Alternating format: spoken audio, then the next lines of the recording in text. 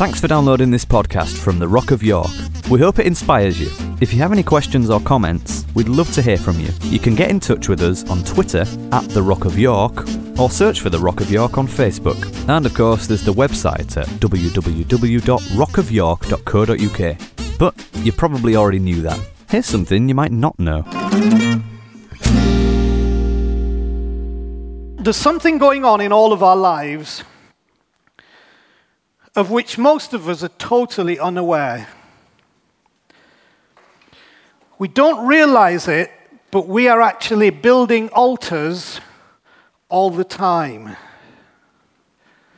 Now, I don't mean that we are taking ornate colors of cloth and wonderful oak or wood and gold leaf and building like a church altar, but inside, in our lives, we're all building all the time altars. The question is, are they of the right kind to the right things? An altar is a memorial to something. We are all the time building memorials to something. And those memorials are just like altars, because it establishes how we have determined to remember something. So we build this invisible altar in our mind, inside, in our spirit, in our soul. But when we build it, it establishes how we've determined to remember that something. And it's then a place that we go and pay homage. There are lots of scriptures I could bring to you about this, but I'm going to be very sparse on that just to give you a few for some idea. But way back in the Old Testament, in the book of Joshua, this group of people called the children of Israel had journeyed out of a place of slavery and captivity and found themselves in a desert place. How many of you have ever found yourself in a desert, even though you've been set free from something that was a slavery? And they were journeying to a place that God had promised. In Jewish history, people would call it the promised land. I don't like that description. I don't think it conveys the nuance of what it really means, because that kind of locates it on a people and a place. I like to call it the land of promise, because it means where they arrived was full of promise. They used descriptions that don't mean much to us today, but they called it a land flowing with milk and honey, because in their culture, milk spoke of nurturing, and honey spoke of sweetness or joy. So this land was not a land exclusively for one group of people at one time in history. It's a land that all of us are invited to come to, and Jesus came to give us that opportunity to enter a land of promise. Our life is supposed to be full of promise. From the day we're born until the day we're reborn. Because when we close our eyes in what we know as death, it's actually a birth into something else. And this promise is to be part of our lives all the time. So there in that story about these people, they had to cross over the river Jordan to get into this place of promise. They had come to an obstacle after being in a desert, having been released from slavery, and to get into this place of promise and living in this promise, they had to cross a river. It was the river Jordan. And so God did an amazing thing. Whether you believe it literally or not is of no issue to me whatsoever. What is important to me is that you actually believe that we can cross the barriers that separate us from the promise that should be at work in our lives. So what happened is God supernaturally separates the water. He opens the water, and this group of people, the children of Israel, go through to the other side. Now, this is where we pick up this story in verse 7 of Joshua chapter 4. Tell them that the flow of the Jordan was cut off before the Ark of the Covenant. That was the representation of God with them, of the Lord. And when it crossed the Jordan, the waters of the Jordan were cut off. So the people walked through, and he said, now these stones are to be a memorial to the people of Israel forever, because he had told them, according to what God told him, before you come out of the river that you're crossing, 12 of you, one from each group, each tribe, each culture, the rich, the poor, right, the bright, the thick, one of you from each part of culture, go back into the river, pick up a stone from the river bed, and bring it out to the side of promise, and then we are to build something with those stones that will be a memorial to the people forever. It became an altar. The altar was a memorial. It established how we were to remember the something that had happened to us. Now, let me give you another couple of verses from way back in the book of Genesis. Because altars also became a place of recollection and reflection. So bring these stones out, build this altar, this memorial, so that when your children ask, there is a time of recollection and reflection.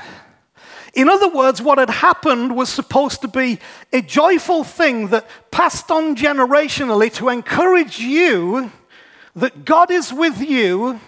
And what God did here, he continues to do. And so it becomes a point of recollection and reflection. Now, Genesis 35, verse 3. Then come, let us go up to Bethel, where I will build an altar to God, who answered me in the day of my distress. This is Jacob, and who has been with me wherever I have gone. Let's go to Bethel and build an altar. Why?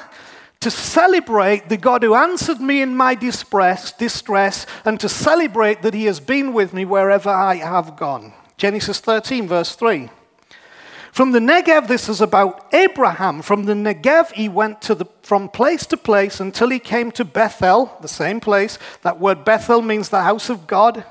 To the place between Bethel and Ai, where his tent had been earlier and where he had first built an altar.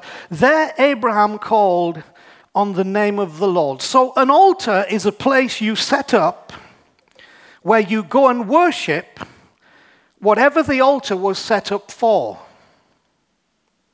Now I want you to catch that, because remember what we said, we don't realize it, but we're all building altars all the time.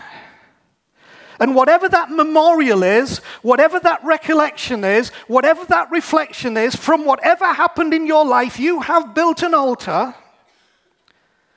and it's where you go and worship whatever the altar was set up for. What we sacrifice at the altars of our lives is determined by the altar itself. So some of you have built altars for events in your life which were not joyful, which were not full of promise, which were not constructive, which were not helpful, which were disappointing and full of disillusionment, and you still go and worship at that altar. And here's what you sacrifice: your peace, your contentment, your well-being, your hope, your faith, your expectancy, and ultimately your sanity is what you sacrifice on that altar. What we sacrifice at those altars is determined by the altar itself. So don't build altars which allow you to keep revisiting the sin and disappointment of a situation. Don't build altars that allow you to keep revisiting the devastation and the disappointment of a situation. Don't build altars that keep returning you to the frustration and the disillusionment of a situation, because you will build an altar to something and you will worship at that altar and you will give something of yourself in sacrifice. You better make sure, if all of us are building altars all the time, that they're the right kind of altar to the right things. I believe possibly the greatest altar ever, the cross, was not built to remind us how sinful we are, but how loving God is. But so many of the altars in our lives are there and remind us how sinful we are and how sinful someone else is and how sinful someone else has been. When we need to have altars in our life that serve the purpose not of reminding us how sinful we are or how sinful someone else is, but how loving God is and how grateful we are. How we remember a thing is not necessarily how it happened. Many of us are building altars with distorted memories from misunderstood situations that we then go and worship. We need to leave that stuff alone and get on the right altar building, which I'm going to talk to you about in just a moment. Because we can finish up building an altar in a place where how we remember those things may not necessarily be exactly how they happened.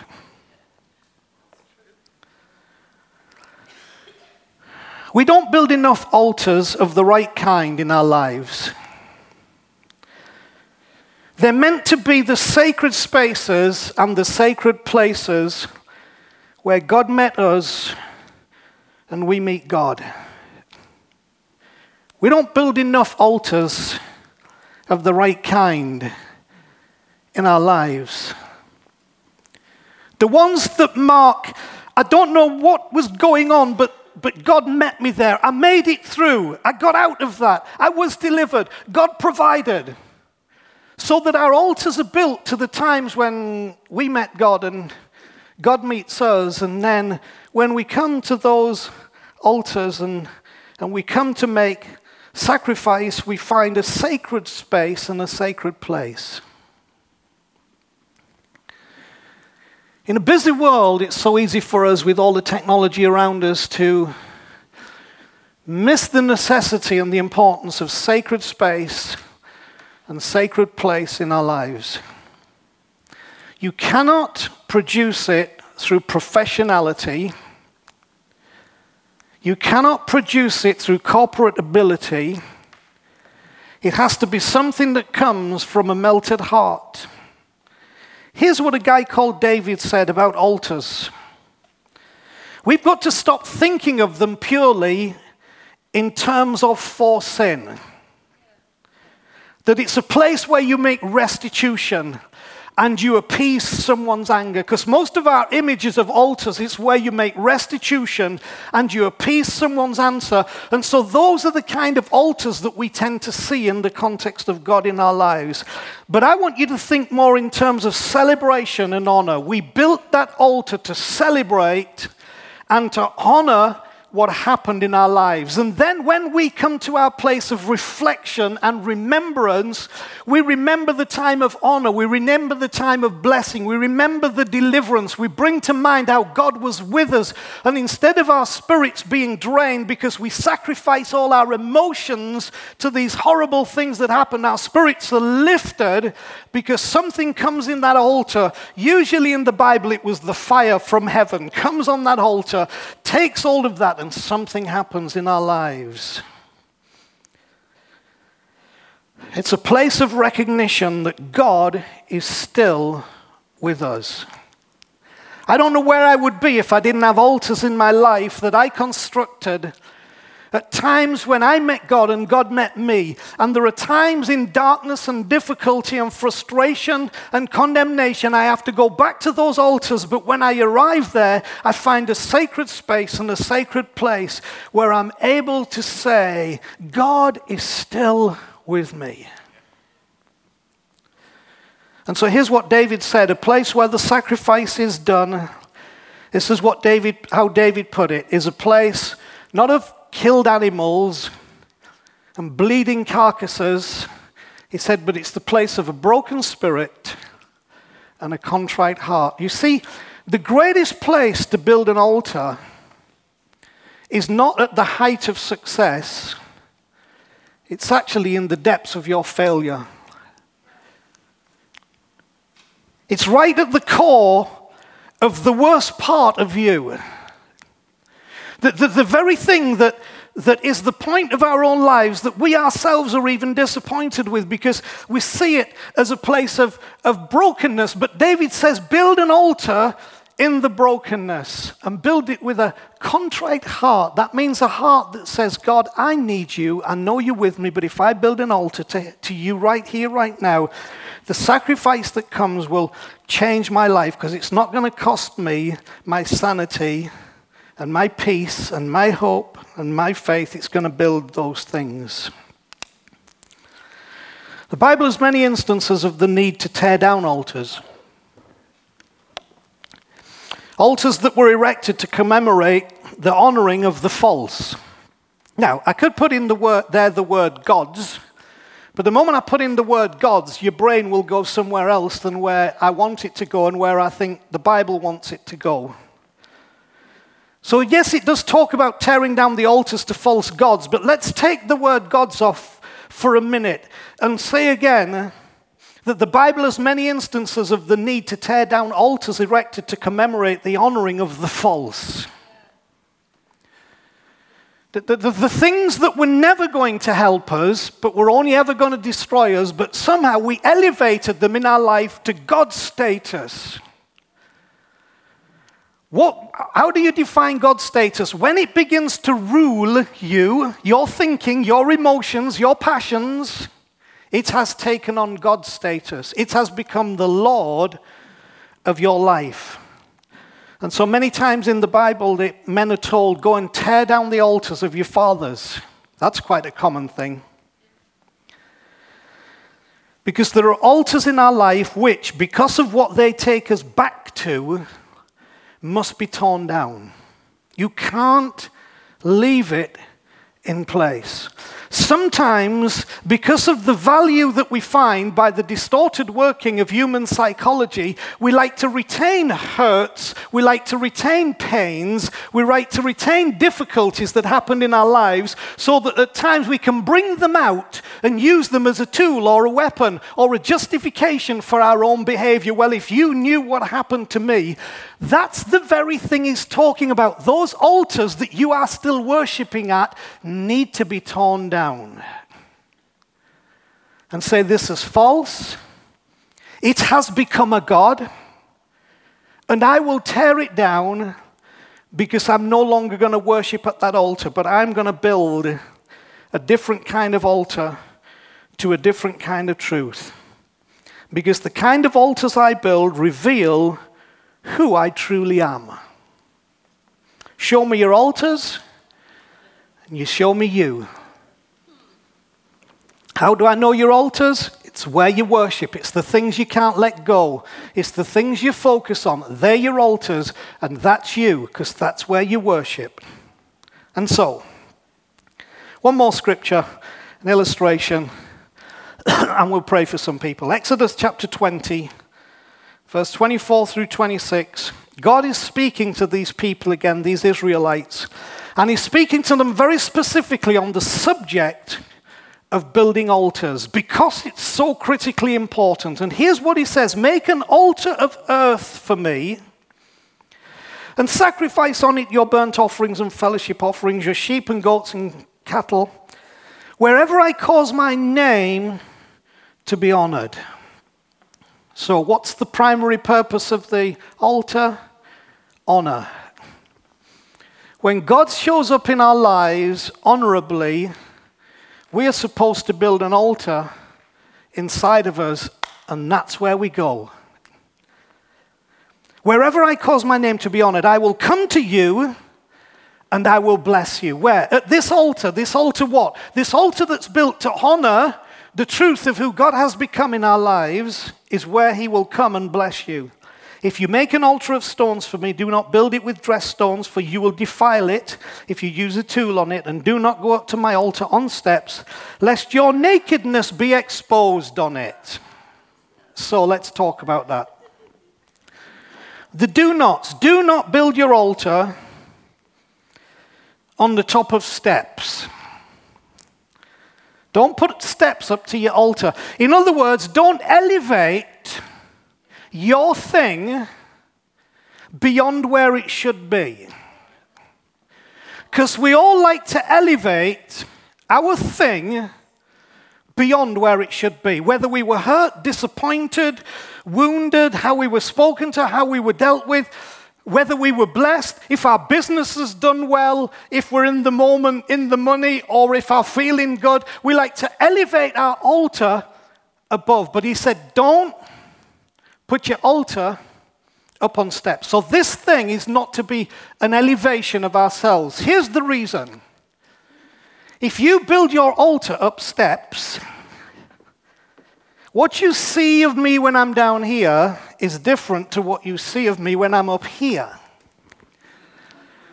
So the point he's making in the days of skirt garments is when you elevate your situation and make that your altar, even if it's a bad altar, you look in the mirror and see your face. We don't see your face. We see something else. And so how you see yourself and how we see you are two very different things that will always produce conflict. Why did it come? Because I insisted in elevating my situation to a place it should not be. And that goes for all avenues, success or failure, whatever it is, hurt or blessing, we don't do it. So he gives us 3 instructions. He said, if you're going to build the altar, don't put it on steps. And secondly, don't build it out of cut stones. Don't make it out of bricks. Why not? Well, because a cut stone or a brick has been formed artificially. It is not a natural shape. It's artificial. You won't find these in a clay pit. You'll find clay in a clay pit. But we can construct our lives in such a way that they are artificial. And we can look either the biggest victim in the world or the most spiritual person in the world. And it's artificial because it has been created by different things, aspects that we have taken on board, and we have been molded into something that is not truthful. God says, I don't want that as an altar. If you're going to build it of stone, he says, don't use cut stone. Why? Because when you pick up that stone, I want you to see that its edges are not square. It's got acute angles. That piece of stone is not consistent in its shape. There are many things about that stone that you would say, how's that ever going to fit with anything?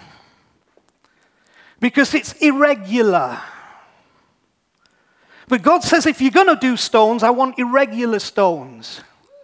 I want natural stones. I want them with their cracks. I want them with their holes. I want them with their weak points. I want them with their funny angles. If you're going to build it of stone, make it natural. Come as you are. Because God says, that's the kind of altar I want you to build. But then he said, but actually my preference, of all preferences for building an altar,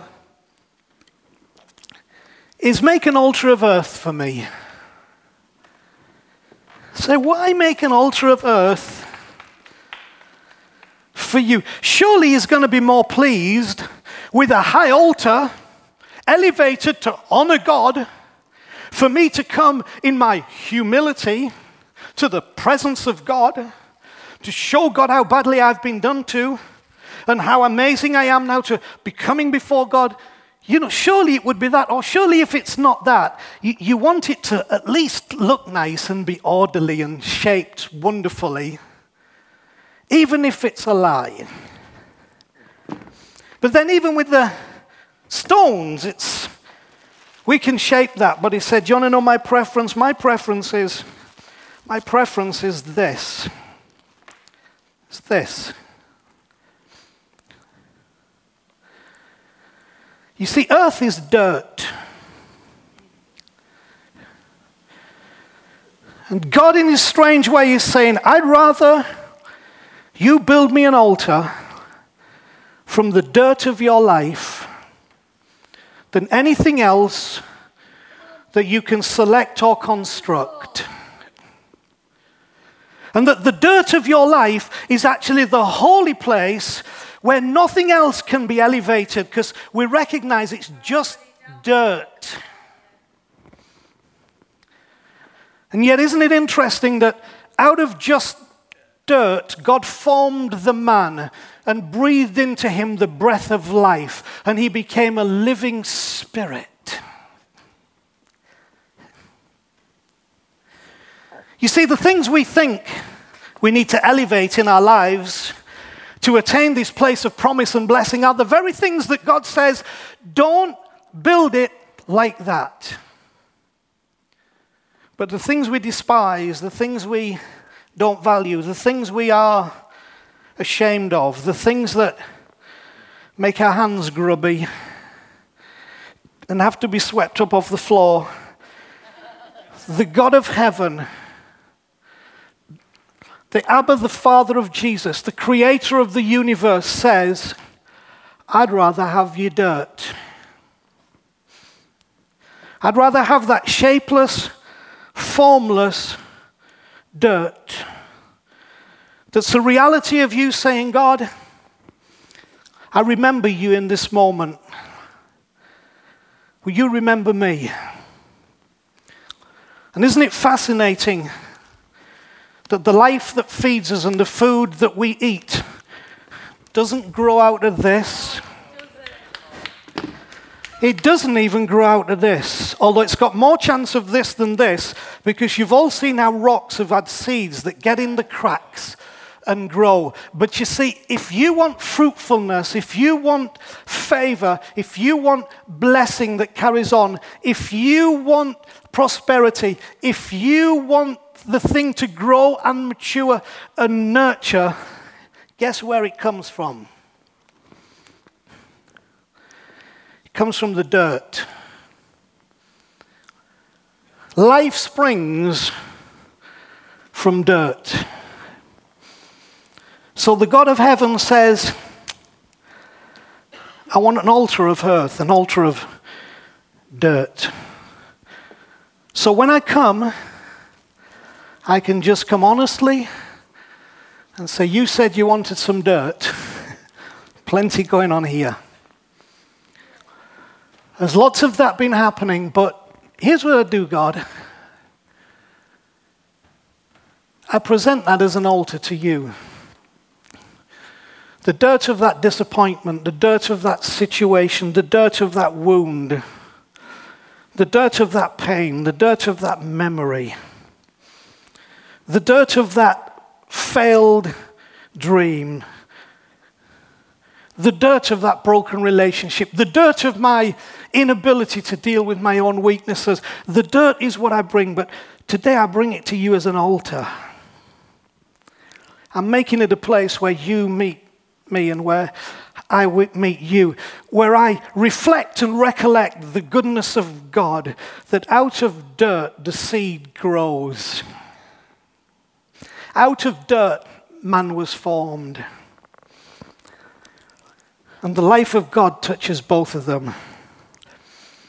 But it all comes from an altar of dirt. We're all building altars in our lives all the time. And we're all sacrificing to those altars all the time. And our sacrifices are defining who really is our God all the time. But I believe God says to us today, okay, can you think of those altars to the false? All the false stuff that's happened in our lives, the hiccups, the problems, the issues, the false starts, the false promises, the false expectations, where we've got that altar. Tear down the altar to the false, he says. And it means we have to tear that down today and say, no, no, no. That does not define me, because it cannot refine me. I'm tearing down that altar. But then we come simply, all he says is, bring the dirt. Do you know what's wonderful? You find dirt anywhere. God says, you think it's difficult to build an altar in your life that is a memorial to the presence and the power of me? Everything you need is around you everywhere all the time. It's just how you perceive it. So I take the dirt of my life and I say, God, today, this is where I am. But my life itself right now, I make it an altar to you,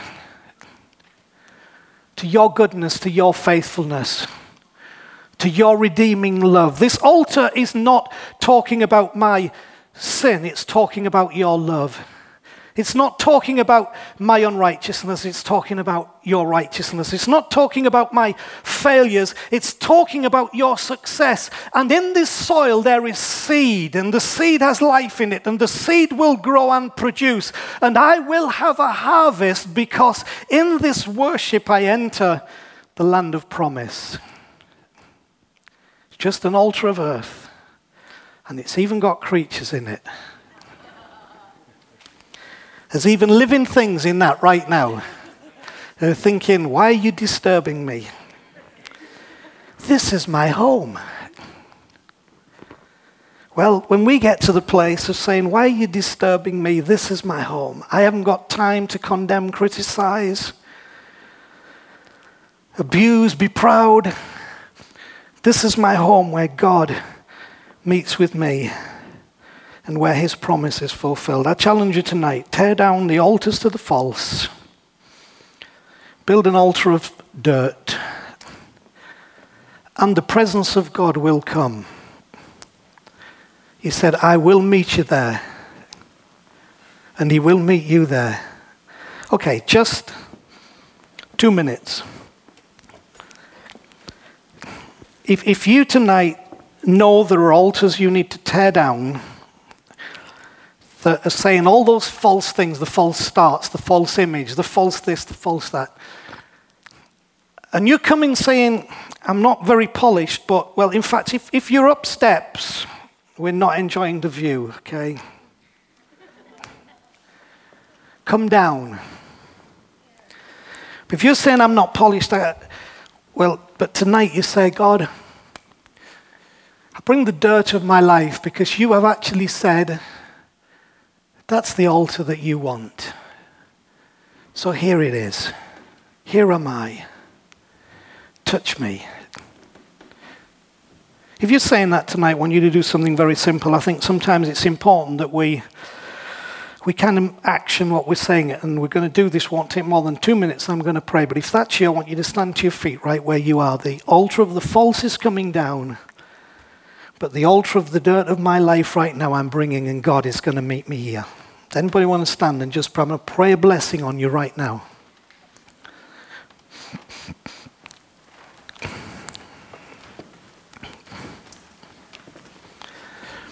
I'm becoming more and more aware of how we create sacred space and a sacred place within the confines of our life. And it's all this simple stuff. And God says, I'll meet you there.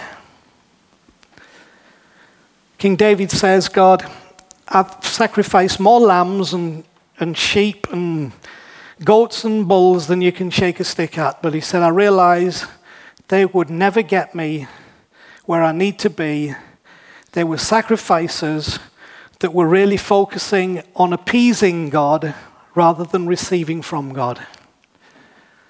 So he said, what I bring you now is a broken spirit, a contrite heart. What I bring you now is just the dirt, Lord. I bring you the dirt of my life, a broken spirit, a contrite heart. So that's where the blessing of God is.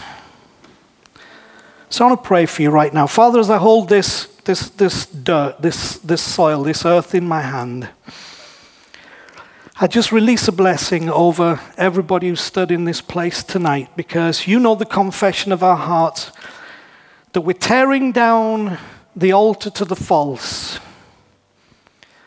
and we are now bringing ourselves as an altar to the true.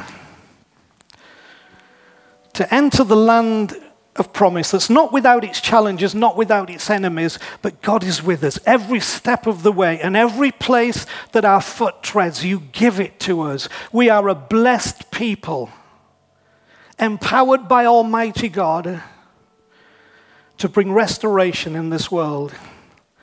And you begin by restoring us. I pray tonight, Lord, for hearts that have been broken, stamped on, spit on, turned into a mud hole, and forgotten, where the wounds run deep and the pain is heavy. Right now we tear down that altar. We refuse to worship there. We come into the space of your love and of your kindness and your restoration. You lift us up. You raise us up. You make us sit with you in the heaven places, not be trampled down in the hell of our circumstance. So, Father, in the simplicity of this prayer, I pray a blessing in this house. I pray a blessing over everyone who is stood. I pray a change in our lives. I pray as we worship at this altar of remembering God has been good to us, that your life will flow, that healing and deliverance and help and provision and healing and restoration will flow, that you prepare a table for us in the presence of our enemies. And our cup overflows because our altar says, surely goodness and mercy will follow me all the days of my life. I release it and we receive it in Jesus' name. Amen. Be blessed. Okay? Be blessed. If it helps you to grab hold of a piece of earth, be my guest. Okay? Otherwise, go forth and prosper. And we'll see you to celebrate on Wednesday night when we have our Raise a Glass. All right, God bless you. We're done. Thanks for listening. You might not be aware that The Rock is funded completely through donations from people like yourself. So if you feel like you're part of our community, it would be great if you could make a contribution by visiting our website at www.rockofyork.co.uk and just click on the donate button for more information. Thanks again.